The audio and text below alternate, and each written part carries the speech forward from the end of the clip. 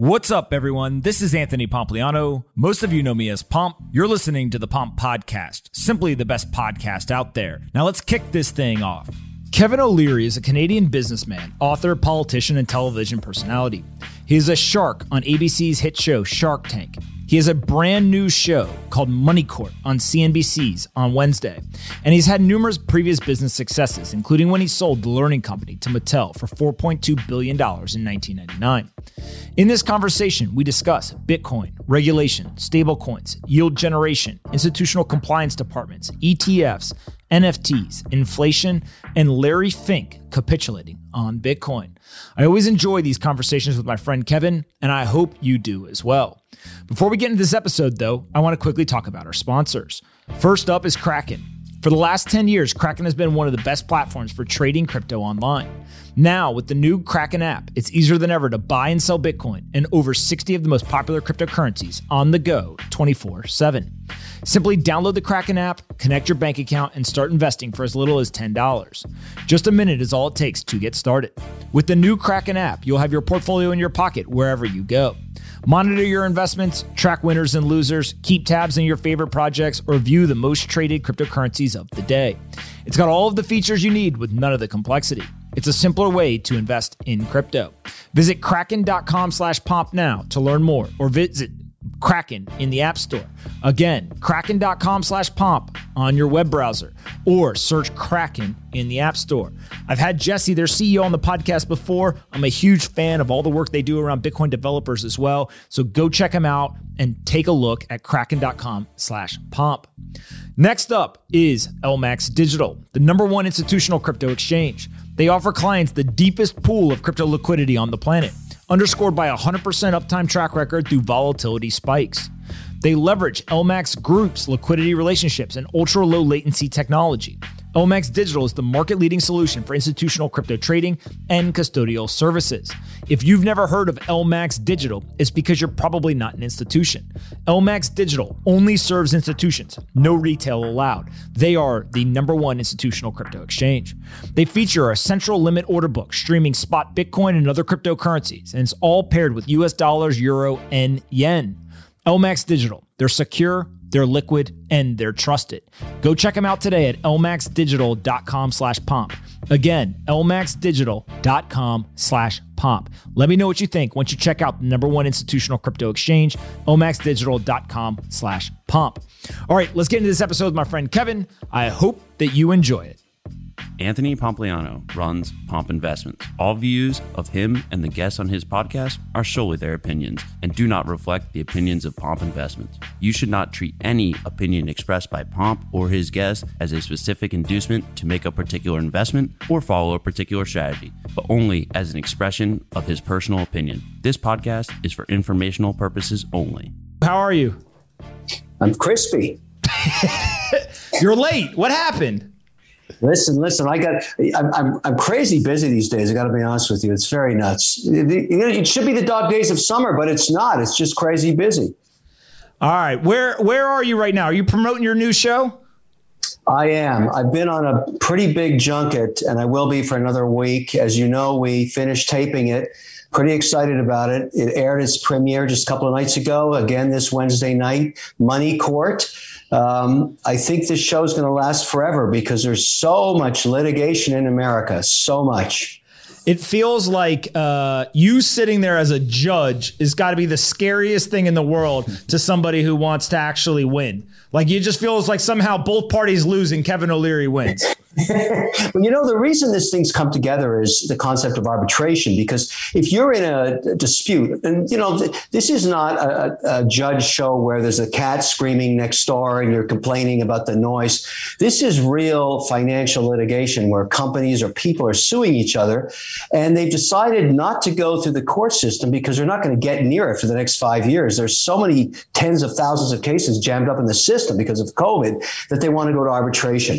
And this is a really interesting outcome. When they started to sign these contracts to say, are you going to let somebody decide on your case through arbitration? They said, look, I don't really like that Mr. Wonderful Guy, but I trust him.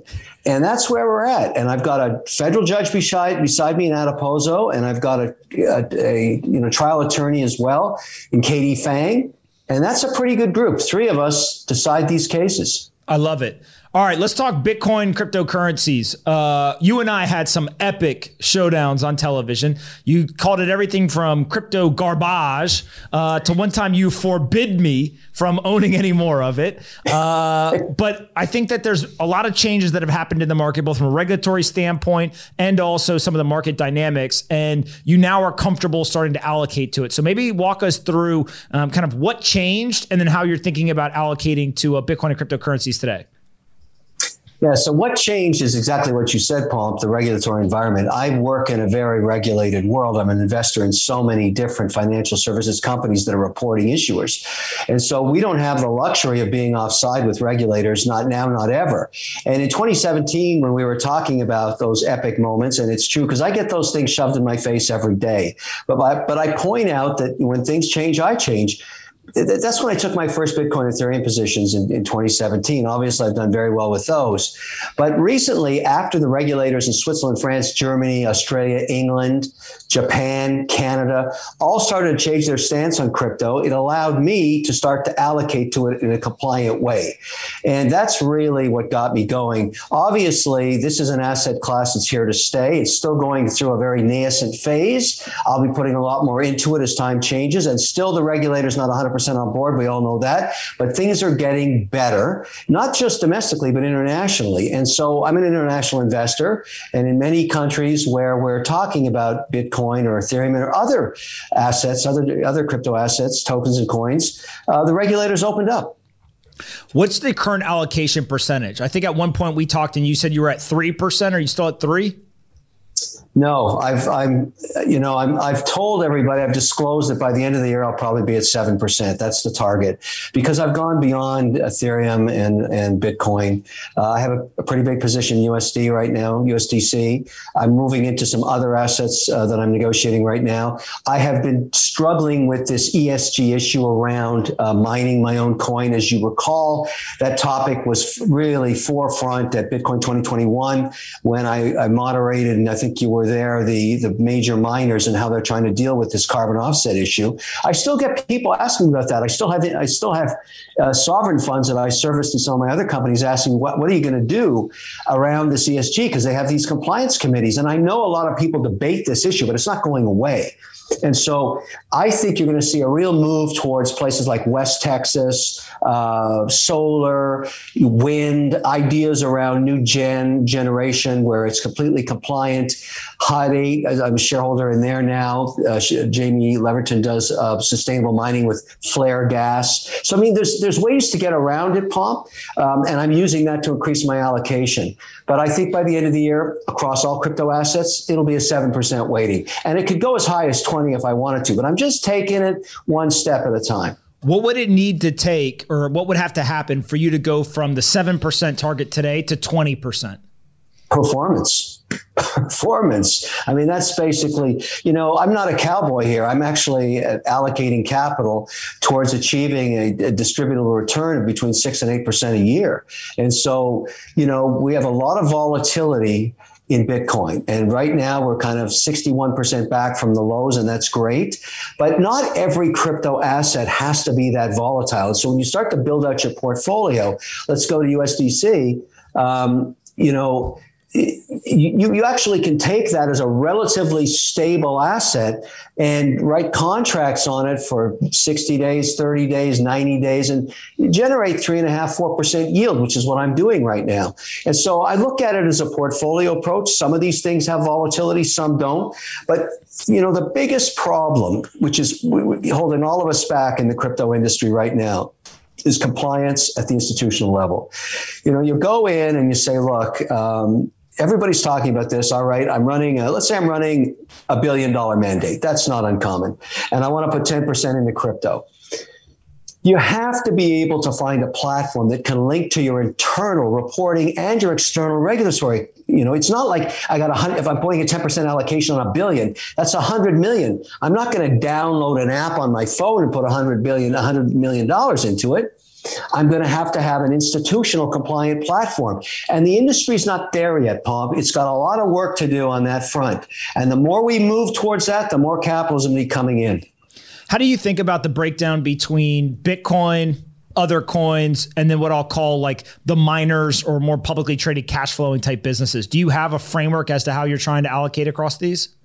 Yeah, the 7% allocation is allocated across all of the above. Let me give you an example. I talked about Hut 8. I have I'm just a shareholder. And the reason that I met Jamie was when we were making a reallocation to some of our office space, she took some of my office space, which I'm very proud to have done that deal with her, and we got to know each other. And I was telling her back then, it was a few months ago, the challenges I was having coming out of the Bitcoin 2021 conference and all of that stuff about ESG and which coin do you own and all that. She said, well, look, I keep every coin that we mine at Hut 8. It's sitting on the balance sheet. Every time we get awarded a coin, it stays there. I lend it out so I can get fiat currency to pay my expenses, but I own the coin.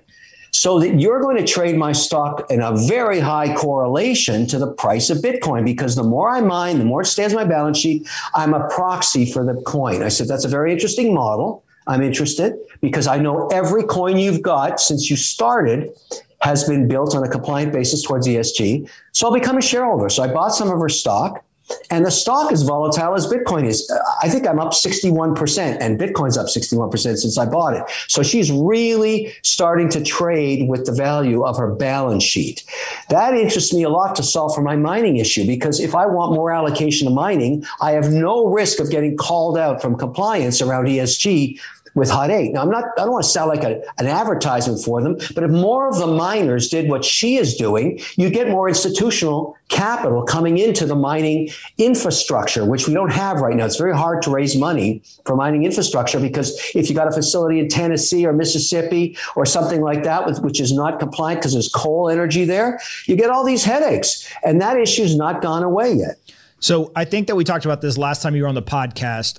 My take on it is the ESG folks have lost their minds. They're putting all these undue pressure, and they don't really understand Bitcoin and mining and all of that. I think that you're trying to solve not for what I'll call personal belief and you're on some crusade, but more so from the compliance says I have to do X. I got to figure out a solution so I can allocate capital to an asset that I want to allocate to. So it's very much like you're giving a box and you're trying to play within that box, right? With that said, I want to get detail on that. I have no choice. I have a compliance department. They have an investment committee. On top of that is a sustainability committee and the ethics committee. I don't have a choice. There's no negotiation. I got to do what they say. And that's the same for another $1 trillion worth of buying on Bitcoin. Same problem. You don't have that problem. I have that problem. So when you think about this, the Bitcoin that ends up getting mined that meets all the milestones on this ESG kind of talk track, why are people not willing to pay more for it? I think at one point there was a thought process, and maybe we just haven't seen will they or not, but it seems like folks, they want that Bitcoin, but from an economic standpoint, I haven't seen anyone paying more for it. So one, have you seen anyone pay more for it? And then two, do you think that's something that will happen, or do you think that that's unlikely to happen in the future? At the beginning of this journey, I thought it might happen, that there'd be some kind of wrapper on clean coin versus non-clean coin. I don't believe that anymore. I think you need fungibility across every single coin, all 21 million of them. And I think what's going to happen is for incremental buying coming in, and I'm saying $1 trillion. If my clients, just the institutional and the sovereign funds alone, and not all mine, but that whole asset class of investor, just did a 1% allocation towards just Bitcoin, that's $1 trillion worth of buying. So we really, really want to solve this problem as an industry. So it's not because you get on one side of the debate or the other. They simply can't check the box and invest until their compliance committees say yes. So all of these new mining operations. So what I think is going to happen is you got the existing coin out there now, provenance known or not known. Got it. But if you're setting up a new operation to mine coin for the next 30 years, you're going to get a lot of institutional interest in that infrastructure cost. Let's say it cost you $500 million to set up in West Texas. You could probably fund that if you guaranteed those institutions that every coin awarded would go on the balance sheet, stay there, and they could claim to their compliance committees it was mined sustainably through wind and solar, which you can do in West Texas. So and you got the China thing shutting down. You've got all these compliance issues in Eastern Europe. All of this stuff is happening in the background. And it started, the height of this frenzy, it was in Miami at Bitcoin 2021, when you saw that debate raging, and Elon Musk said he wouldn't take it anymore for payment on Tesla. All of that stuff was happening at the same time. Issue hasn't gone away. On the other hand, I see it as a huge upside potential to solve the problem. I want to be long Bitcoin when that 1% gets allocated to the rest of the funds, because that's when you're going to see really amazing incremental valuations. So today we're sitting around $45,000, $46,000. When that $1 trillion gets allocated, any thoughts in terms of what happens to Bitcoin? Katie, bar the doors, Pomp. I mean, it depends how fast they come in. I mean, that's when you get extreme extension of valuation. You just don't know. Anytime people say, I know the ceiling on the price of Bitcoin, they have no idea. It could go anywhere. And it's just because it depends. And here's really when I talk to institutions, there's a change in philosophy about their thinking on, let's just stay with Bitcoin. Bitcoin used to be considered for many institutions that hadn't owned it yet, the ones that were just looking at it, as a currency. They're not thinking that way anymore. They're looking at it as a property. So you would buy it in the same way as a AAA office tower in Manhattan. You buy an allocation to coin that you're allowed to own. You never trade it. You own it as an asset. You know it's compliant. It checks the box. You own it on your balance sheet, your provenance, and it's something that you can own as property. And that's where I think we're going. Some percentage will still be traded. But for the big institutions coming in, this is an asset class that is a property. I think I just heard Kevin O'Leary say that Bitcoin's price is unlimited. That's what I think I heard, but who knows? In terms of public companies putting it on their balance sheet, we know MicroStrategy, Tesla, Square. We also know a number of the Bitcoin or kind of crypto-focused companies in the public market have done this as well. Is that something where you expect over the next year or two, more and more publicly traded companies will start to put this on the balance sheet? Or are you thinking more exclusively this stays in kind of the investment organization corner of the financial market for now? I'll tell you pragmatically what it's going to take to get the S&P 500 putting an allocation to their treasury and their balance sheets, because they are interested in starting to explore crypto in exchange for cash reserves, and we'll go into that in a second on USDC. Okay, but let's just stay on Bitcoin. That letter that Larry Fink puts out every quarter that dictates BlackRock's positioning for sustainability. We got to solve for that. We got to get Larry on board for Bitcoin on a sustainability model. And if he's okay with it, because that letter actually sets policy for both, think about the way this works, for sovereign funds, who he's the largest asset manager in the world, and for domestic pension plans, and for universities and everybody else. He started this a few years ago with the sustainability issue. And all of a sudden you saw the market capitalization of hydrocarbons like oil companies start to get crushed. Because if you're an institution, and let's say you've got, $5 billion under management of BlackRock, and Larry's telling you, look, we're not investing in hydrocarbon distribution companies anymore, whatever his edict is, they're going to be selling those. And so what we need is I'm calling out for the guy that really sets the standard. It's Larry Fink in that letter, and his ESG committee and the consultants he uses. We got to get them on board. And if he said, look, you want to own Bitcoin? This is how you can own it and still fit the metrics around global sustainability. That's where we're at. Now, I've taken it upon myself, because I'm not ready yet. I want to go there and see his team and say, look, I'm going to bring a bunch of representatives from the mining community. We got to talk. I mean, I want to be an investor in mining. I don't want to be offside on compliance. I don't want to be offside on ESG. I can't. I don't have that option. I can't go against that mandate. So I'd rather get them on board. What happens if you and I go see Larry Fink at BlackRock? You've got your nice suit on and your expensive watch, and I show up dressed like this. Do you think that he takes the meeting? I think he takes the meeting. I think Larry's a pretty pragmatic guy. I work in the institutional world. You know that, Pomp. That's where I am every day. And so, I'm sure that And I think probably, I'm just speculating now because I haven't done my due diligence yet, but I'm going to guess that inside of his organization, there is a sustainability committee that's setting up these mandates and help publishing that quarterly letter. But you got to understand something, Pomp. That letter it is actually policy. That's what that is. It's not officially policy, but every institution reads that letter. The institutional committees read that letter on sustainability, and they try and abide by it because Larry's a pragmatic guy. That's where we're at in the mining community right now. We gotta solve this. You want to see Bitcoin at $1 million a coin? You got to solve this. Is Larry Fink, in your opinion, the most important person in terms of getting institutional capital to flow into the market? If Larry Fink kind of capitulated, put together this framework and said, okay, here's how to do it, do you think that would be the inflection point? He is the most influential. Why? Because numbers don't lie. He's the number one asset manager on earth. Every geography works with him all around the world. And so, look, I'm just calling it what it is. He's the big dog, and he's put those sustainability mandates out there. And every industry, you should talk to the guys in oil and gas. They're not exactly happy.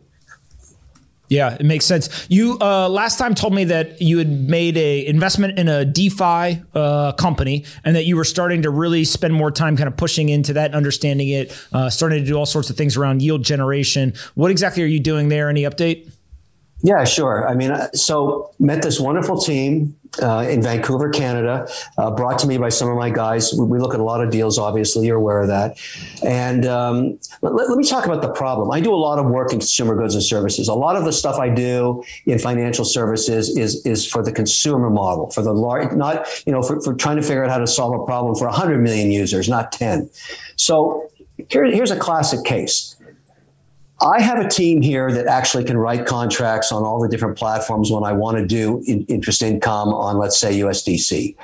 That's not easy to do. You don't snap your fingers and do that. You've got to actually do it. And I have to do it on a compliant basis. So I have to have all the reporting. I have to do the 1099s. I've got to do all of the mark-to-market positions every day. And I got a whole team of people doing that. And I put a lot of our cash to work that we sold off a lot of real estate in the last 2 years, out of commercial real estate. And now we're putting it's sitting in cash, making 20 basis points in USD. All I have to do is go USDC, and I can start writing contracts, which I am doing now on 30, 60, 90 days, making about 3.2%. We wrote contracts this morning. Now, that's not easy. So my daughter, who's 27, who's got a bank account at a big money center bank, says, hey, Daddy, I'm getting nothing on my cash. I'm getting 18 basis points, and you're making 3.5. How much for that doggy in the window? And I said to her, Savannah, it's a nightmare. You're never going to figure this out. You're not going to get set up to do this. It's not easy to do. She needs an app on her phone that she can simply say, go fetch. Move over $1,400 out of her, her bank account, set it up in a series of contracts, get an accounting basis so that she can actually report to the IRS at the end of the year, get a 1099. That's what WonderFi is. That company started as DeFi Ventures, and I said to the team there, look, let's take advantage of all the people that know Mr. Wonderful. This is a ripoff of Richard Branson. He does everything virgin. I'm doing everything wonderful. We renamed the company WonderFi. We raised a ton of money for it, and now it's working on its applications. And I'm luckily be able to launch it soon. And it's going to solve that problem that Savannah has. She, all her friends, and another 100 million people, because there's not enough ease of use, right, yet in crypto or in DeFi. And that's what I'm trying to solve. I am blown away at the fact that 2-3 years ago, you were forbidding me from doing this. And now you're the one who's telling your daughter to get into it. I love it. Well, USDC is interesting. It's a way that you can actually, if you understand what you're doing there, it's a less volatile crypto. You know what it is. And you can actually write contracts on it and get a decent yield, at least more than inflation. If inflation is 2.1%, you got to make 3. Otherwise, you're losing money each year. That's my thinking on it. And USDC is the way to do it. But yeah, I have really had a major turnaround on crypto. You were part of it. I remember being on the set of CNBC with you on Squawk Box and barking at you like a dog. But at that time, the regulator was barking like a dog too, if you recall. And so I didn't want to be offside on that. Now we have a much more, let's call it laissez-faire environment, but you still have to be compliant. You still have to report. You still have to mark to market. You can't be a cowboy about it. Yeah, it makes a ton of sense. When you think about just the broader market, you mentioned inflation and kind of crypto. A lot of people jump when they think of crypto and public companies to put Bitcoin on the balance sheet, right? And I think that there's obviously some that have done it, some that will do it. Is there a middle ground where this USDC strategy that you're employing, you'll see some public companies start to do that as well, and it's merely a low risk, volatile value, kind of high yield generation type strategy from like a treasury management, rather than try to jump straight from US dollars to Bitcoin?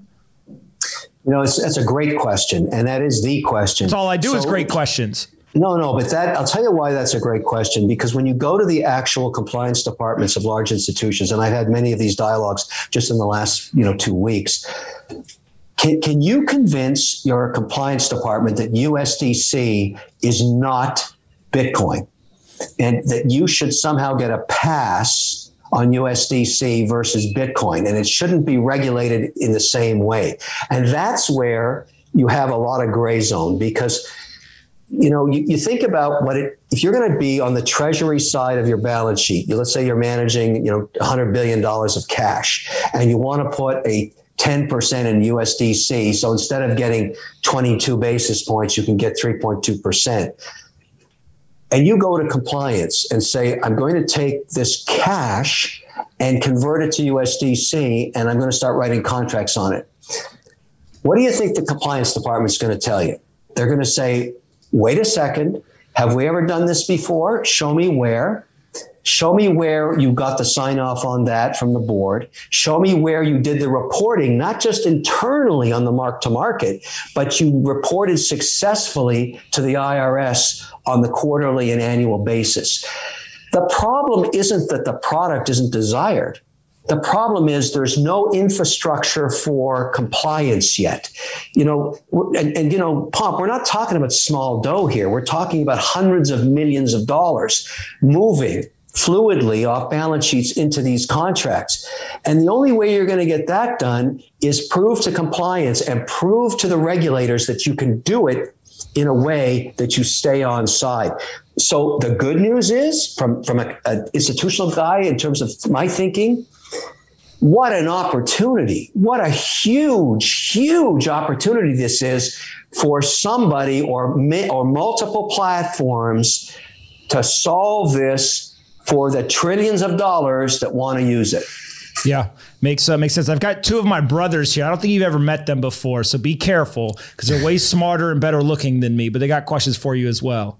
I'll go first. Kevin, thanks for doing this. And no problem. Now that we've clarified you've gone from Bitcoin being garbage to a significant allocation, we'll have to get you one of these hats. You're never going to stop. You guys are never going to let me go. You're never going to not bring it up again. What? I'm going to 100 years from now, you're still going to roll out that tape? No. Yes. Well, maybe, but I respect the fact that you did the work and you changed your mind and you've now allocated a significant portion. That's awesome. So my question is pretty simple, I think, maybe complex to some degree though, which is we have a lot of young people that watch this show who are early on in their investing career and their, call it personal finance journey, right? Just getting things in order, investing some money, allocating some capital out of each paycheck, et cetera. Knowing what you know now, if you had to go back to your early 20s in the current market environment, how would you think about kind of just starting out investing? I would have listened earlier to the concept of diversification because I live by a rule now. It's very simple. I never let one position become more than 5% of the portfolio and no sector become more than 20. And I consider crypto to be a sector now. I can invest in mining. I go coins. I can do tokens. I can do Bitcoin, Ethereum. There's a lot of different things. So I consider it a sector. So technically for diversification, I could go to 20% in crypto, but Bitcoin would never be more than 5% of a mandate. You see what I'm saying? A single asset. And if I were starting, there's two things I would do. If I could talk to myself again, because I'm guilty of having bought a lot of crap I didn't need when I was young. I wish I'd simply taken 10% of my income when I started working. And that was like when I was 17 years old and simply invested it into the market. And if crypto existed then, I would have put some in there too. But had I done that, I'd be way better off than where I was, 15 years, because it was only decades later than I figured out investing and started to scramble. I got married, I had no money. And so I was able to solve for it later on by taking some chances. But investing from the beginning is the key. And that's that pair of jeans you don't need or that crap you don't need. And you can always save 10% of your income and just stick it into an investment. Long term, you'll be way better off. Makes sense, John? Yeah, Kevin, thanks for doing this. Nice to meet you. I am curious about where you see, so you've come a long way, like Joe said, and Anthony as well. Where do you see the regulatory environment and discussions around Bitcoin, crypto? Where do you see it going? So example, the ETFs that have been proposed have not been passed. Where do you see that entire space? Yeah, it's a great question. And everybody, I mean, I'm in that indexing market as well, and we have this conversation every quarter. So as you know, the Canadian regulator allowed both Ethereum and Bitcoin into ETFs, and there's multiple offerings, and they've all been successful. And they definitely are correlated to the price of Bitcoin. And so you can trade that volatility up in Canada on the TSX. And they're not the only country that's going to allow that. So I'm optimistic that the U.S. regulator will follow suit at some point, but not next year. There are multiple applications waiting. And the reason they're going to go cautiously is A, they can, and B, they know when they make that index, when you actually can trade a Bitcoin ETF, that will be incredibly popular.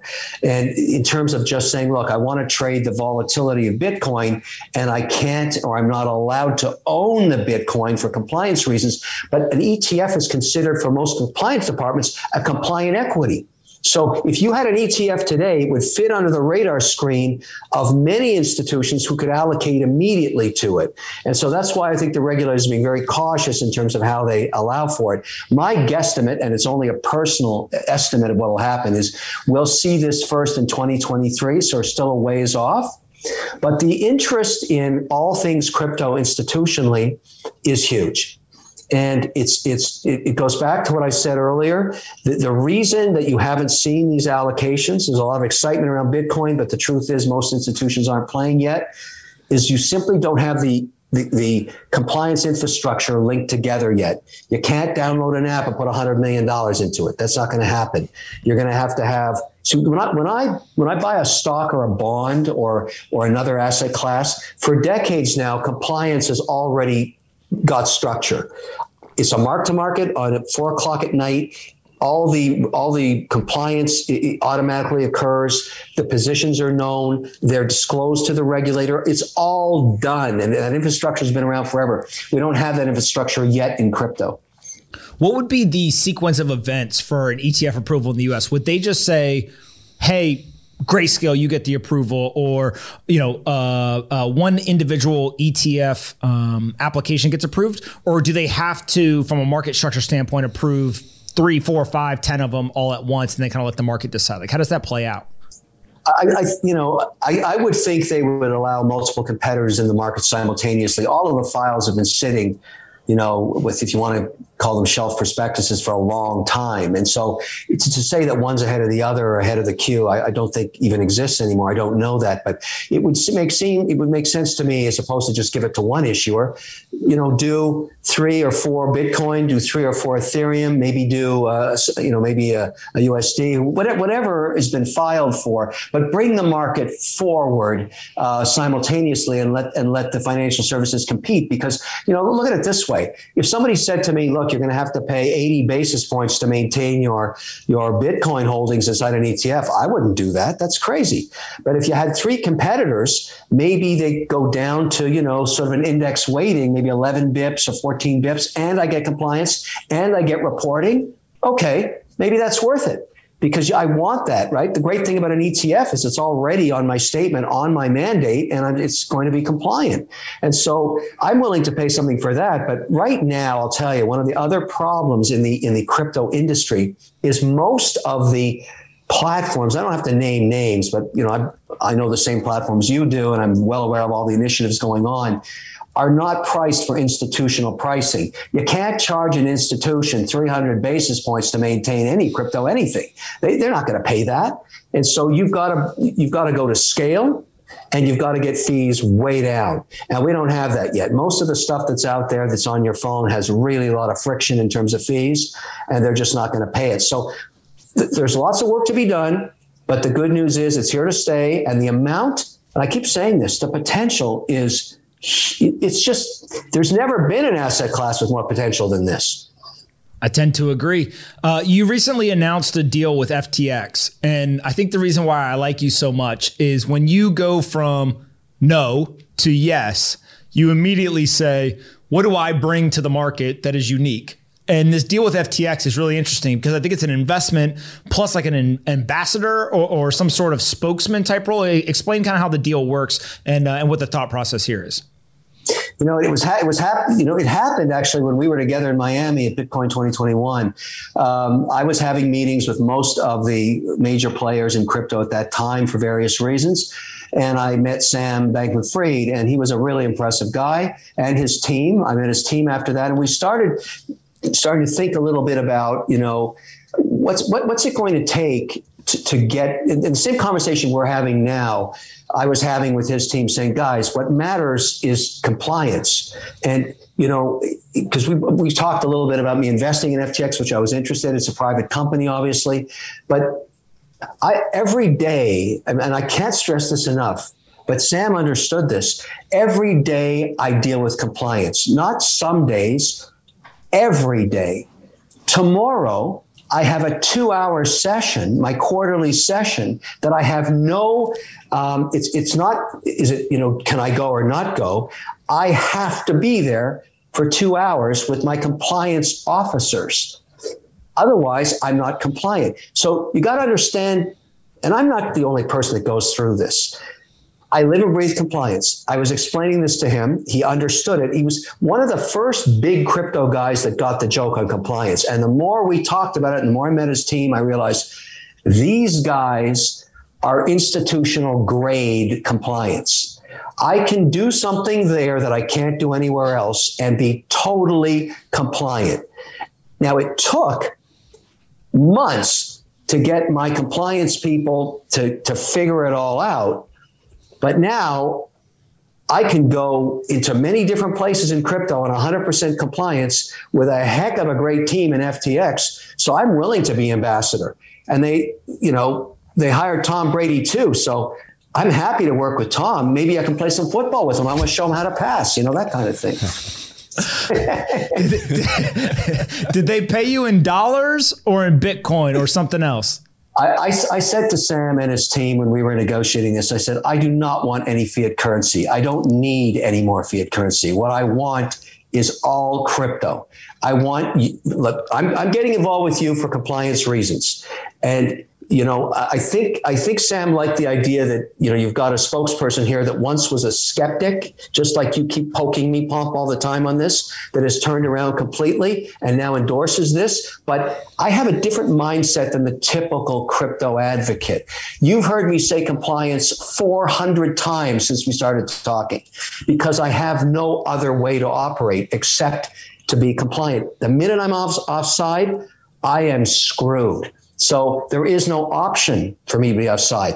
And with FTX, I can go into this journey with a full compliance infrastructure. These guys are big. They're global. They have the technology to link. They can give you your mark to market. They can do all the things you need to stay compliant, and you can expand your crypto holdings. You're well aware of their breadth. Yeah, absolutely. All right, we're gonna do a rapid fire, and then I'll let you go. You've withstood our poking over your sins of the past. Now that you've atoned for them, first one is, what is the breakdown percentage wise in the portfolio between Bitcoin and Ether? Yeah, Bitcoin's still the big daddy. I mean, right now I've only got 3 positions on. By the end of next month, there'll be almost 15. I won't disclose what those are, but right now it's primarily Ether, a little Litecoin, Bitcoin, and a ton of USDC. Got it. But Bitcoin is the biggest out of those 4? It still is, because I started putting on that weighting back in 2017. And, but I must tell you, I don't think Bitcoin only anymore. There's so much other portfolio work to do. You're well aware of it. I think what we should do is every couple of months, maybe I'll get into the idea of just disclosing what I own, because within a couple of months, I'm probably going to be at 17 positions. I think that once a month you should come on here and we'll just ask you all the hard questions anywhere in the world that you are. I'm happy to do it. I'm all about total transparency and compliance. And I'm just, people ask me, what do I have in Dogecoin? What do I have in this? What do I have in that? like for me, it's asset based, but I am so intrigued with what we're doing in DeFi. That's where the puck is going. I want more assets to do more DeFi with, because I think I can actually build an income stream. When I start talking about 7% weighting, that's a lot of dough. In my world, that's a lot of dough. You're rich. And so we got it. You're rich. Well, I know, but it's if I make a mistake with 1 or 2%, no hot dog for me. If I blow 7%, I'm going to cry like a baby. So I'm going to think a lot about it. All right. What is the thought process in terms of this infrastructure bill, all of the taxation, regulatory debate? Don't get into the politics. I don't care about the politics, but do you think that it's something where the U.S. basically ends up embracing this, or do you think the U.S. is adversarial toward over a long period of time? No, I think we're going to embrace it. I'm actually happy the deal didn't get rushed through. I'm in the camp that says I'd rather have the policy match the objectives of innovation.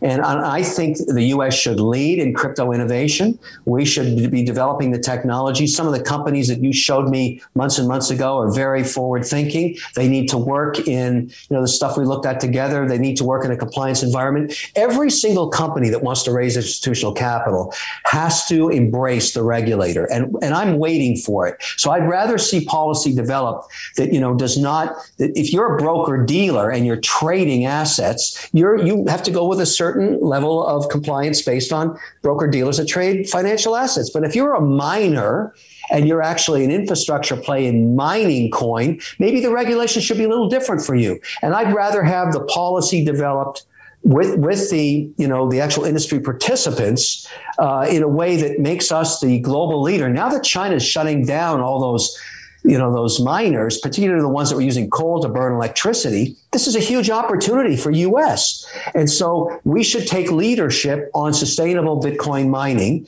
and other, all the talk about Ethereum and proof of stake and proof of work and all the things that are going on there, very interesting. This sector requires the regulator to issue policy. And once policy is issued, let the competition begin, because I'll tell you, a ton of capital is going to be coming into the space. We've seen in the past in financial markets, and this is a little bit of a tangent, but I was reading about this over the weekend, an absolute drastic increase in America's position in the global financial system.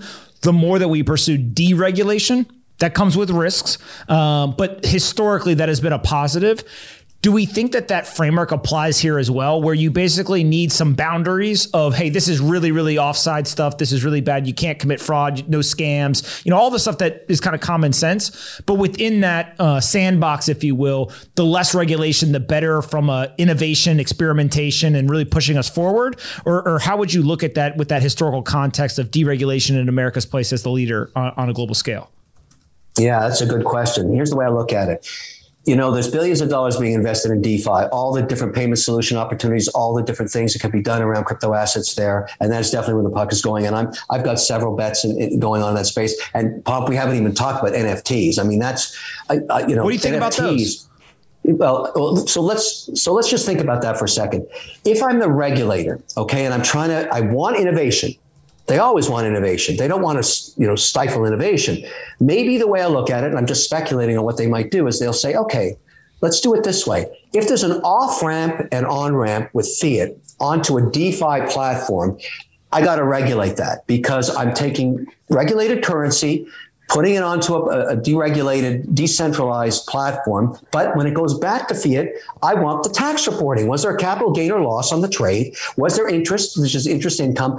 I want the regulatory environment to apply to that, even though it's innovation, so that I can get a 1099 or whatever I need to do for external regulators. And I think if the industry understands what those policies are and what those rules are, that'll accelerate innovation.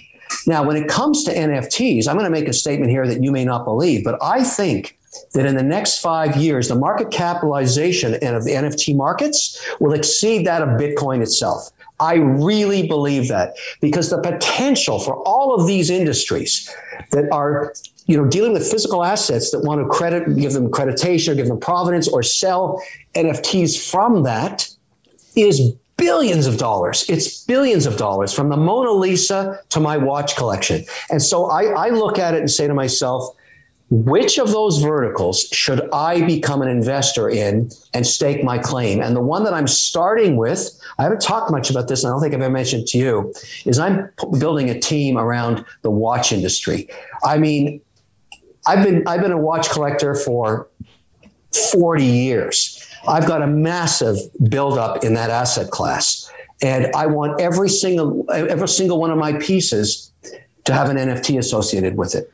And I know all of the large collectors around the world, and I've talked to them, and they all want the same thing. It's a multi-billion-dollar space waiting to emerge in the next 24 months. And I'm going to lead the charge there. It's a very arrogant thing to say, but nobody knows the people I know in terms of how to put this thing together. But that's just one tiny vertical. So here's my question, and you answer it for me. Is an NFT of a watch a security, or is it a piece of art? Which is it? I love you. I wouldn't buy it, so I don't have to worry about that. But I know you would buy it, and I bet you know what the answer is. My guess is they would deem it a security only if the purchase was made to try to increase the price. Like, you're buying it specifically for the price appreciation, not for collection or wearing the watch, etc. But how do you determine that? I don't know. Well, that's a very interesting answer, because that's the debate going on right now. Because the same thing for art. If you buy a piece of art, because let's face it, the NFT I want to buy, let's say I know a collector named Bill, and he's got a one-of-a-kind FP Journe watch that I can never have because it's one of a kind. And he's got 3 NFTs. I'm a buyer. I'd like to buy that NFT. I don't know what it's going to trade for. It's going to get auctioned, but I bet you in 5 years it's worth more. Now, that's no different than buying a Warhol, right? So I think we need to get policy on that. Meanwhile, back at the farm, the reason I want to get all my watches turned into NFTs is I've gone to the insurer and they've said, if you can go get them accredited with an NFT and authorized by the original manufacturer, and that becomes a 000 serial number to your watch serial number, we'll give you a discount on your insurance. Why? Because what they're going to do is say, look, if we can identify that watch in perpetuity, so when it's stolen, we can simply let the entire world know that if you don't own that NFT, your watch is stolen. That takes a lot of pressure off thieves in stealing watches. If all the world's one-of-a-kind watches were NFT'd with authorizations, who's going to buy a stolen one-of-a-kind unless they get the authorization NFT? I wouldn't do it. And it makes the value of the stolen piece drop dramatically. That's why there's so much rush to do this, because right now, even the original papers for old one-of-a-kind pieces are forged. You can't forge an NFT of a one-of-a-kind Patek Philippe. You just can't. And that's why there's such an interesting opportunity here. All right. I hear you. We got to get you a watch that works. You were late. I had everyone tweet at you that you were late, though. Listen, you're such a ball buster. Unbelievable. Only because, do you want to know why I give you a hard time? Only because I greatly, greatly respect your ability to change your mind. Most people, and we've had some of them come on, and they've been anti whatever in the space, and they get very stuck there, and they won't look at new information. They won't change their mind. So I will give you massive credit for that. I think you're probably the person that I know that went from critic to the most in the entire space, which is a huge kudos to you. 2 last questions, and then I'll let you go, and you can walk in the park behind you. First is Dogecoin. Do you own any? And what do you think about all these folks who are claiming that it's a good medium of exchange? Yeah, it's I don't own any. And the reason is I really question its long-term asset value, but I'm not against it. It's the meme stock of crypto. That's the way I look at it. It's been able to garner a tremendous amount of interest on social media, and I'm the first to admit today, over the last 2 years, that there is a direct correlation to market capitalization of assets and social media. It's been proven over and over and over again that if you can get a strong group of followers or apes or whatever you want to call them on Reddit or on Robinhood, you can actually elevate the value of a company, and for good reason. The more people know the story, the more they buy the stock, and the more they hold and stay long the stock. And that's why Dogecoin's done so well. It's become almost a character of itself. But no, I don't own it. It doesn't fit some of the metrics I care about. It's really easy to understand why Bitcoin is a property. You've got a diminishing number left to be awarded and all the rest of that. It's the same with Ethereum as a form of payment and blockchain. But I'm having a hard time with Dogecoin. In an allocation, I don't mind, having some fun with it on a wallet, on a phone. But if I'm putting real dough into it, like a 2 or 3% allocation, no, I don't think so. All right. Last question. Every single person gets asked. You answer it however you want. End of 2021, Bitcoin price prediction. What do you got for us? I think we revisit and go through the highs again. The only thing that has me concerned is everybody's made the assumption. I'll stick with that. But the one thing I would say, and I'm spending a lot of time talking to institutions about this. I'm on my way to the UAE and the Middle East on September 3rd over Labor Day weekend. This topic will definitely come up. Everybody's assuming we're marching towards the ESG resolution. I know a lot of people that own coin now don't care about it, but it's the incremental buyer that cares about it. And I think they're making the assumption over the next 24 months will resolve this problem. If you want to see Bitcoin crack that 100,000, we got to have a solution. And this is only my opinion. Nobody else's, okay? I'm not putting it out there anywhere else. When I see that Larry Fink letter with the word Bitcoin in there, when he writes and says, I'm okay with Bitcoin mined sustainably, that's when you see the 100K price. Put your seatbelt on then. Yeah. Yeah. I'm not saying he's going to do that. I'm not saying he's going to do that anytime soon, but I go right back to the beginning of our conversation. The potential is so huge, even at a 1% allocation. That is why you should own Bitcoin. You have to make the assumption the industry is going to solve this problem, and Larry will write that letter one day. And when that happens, Katie, bar the doors. I love it. All right. Money Show every Wednesday. What is it? 10 p.m. Eastern? It's Money Court on CNBC. Money Court. 10% Money Court, yes. And I think you will see yourself in these cases. Every family will see themselves. I think this show is going to go forever because you can't stop watching it. That's what happened. It just, when I was taping it, and all the crew, which aren't supposed to watch TV, they're supposed to make TV. They were all stuck watching the line feed monitors going, wow. I mean, these are gut-wrenching these are people that really, really are suing each other for real money. Is it, and you answer however you want, but is this kind of like a Judge Judy? You're kind of watching a slow car crash, but you can't turn away. It just has the seriousness of real money and actual like financial disagreements. And then you're there providing kind of decisions and insight and guidance. No, I'm the ultimate decider for the outcome. They have signed a contract. So instead of going into court and litigating and waiting for the outcome through a court trial, they're going to wait for my outcome. But I listen to the federal judge on the panel, and I also listen to the trial attorney. But ultimately, I try and save the business. In next week's episode, you're going to see something very, very crazy. A couple of partners that sued each other, not over failure of a business, over success. They were so successful that they had a breaking up of their long-term partnership between doing their expansion corporately or doing it through franchising. And they actually went after each other, even though they were I've never seen a more profitable business on a percentage of free cash flow than this. I was blown away. And I said, you guys are insane. You're suing each other over this? And they were. And I decided, watch that show. You're going to find it interesting. Anybody who's got a royalty in their plans, I know they're the winner. So I appreciate you coming on. Everyone, make sure that you watch Money Court on Wednesday, 10 p.m. Eastern on CNBC. Thank you so much for doing this. And we're going to do this once a month. You're going to come on here and you're going to tell us what's going on in the institutional world. I think it's a great idea, Pomp. The industry's changing so much. There's so much happening, and the regulatory environment is getting more and more interesting. I think it's all to the upside. All right. We're going to send you a hat, too. So next time you can wear a Bitcoin 100K hat. Perfect. All right. Thank you very much, Kevin. Appreciate it. Thanks, Kevin. Take care. Bye-bye.